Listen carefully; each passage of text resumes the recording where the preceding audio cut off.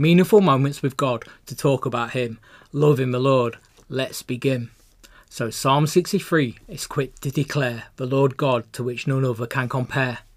Before the sun arise and shine, early I will seek and make God mine.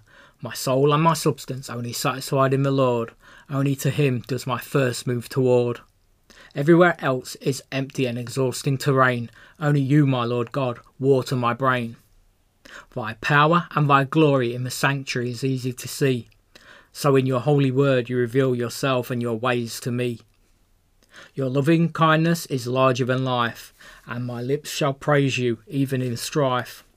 While I breathe, your name I will lift, my hands up to you, ever swift. From my mouth your praise will ever come. My focus on you in the dark keeps me from getting glum. My God, the keeper of my heart and the helper of my hands, walking so close to you in the shadow of your commands. Joy and triumph, revel and delight, making merry with you, my God, both in the day and in the night.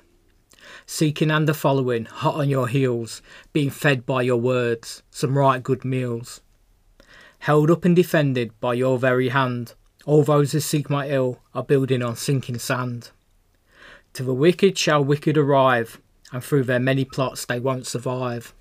Both sword and beast will fall upon the wicked feast. Not a pretty picture, to say the least. So this psalm ends on a happy note, a king rejoicing in God and thanking him for keeping him afloat. Two mouths finally speak, one for good while the other is after blood. The good will go on in God's glory. As for those who speak lies, well, that's another story. That's all for now. Our time's complete. Please continue to search God's words because it sure is sweet.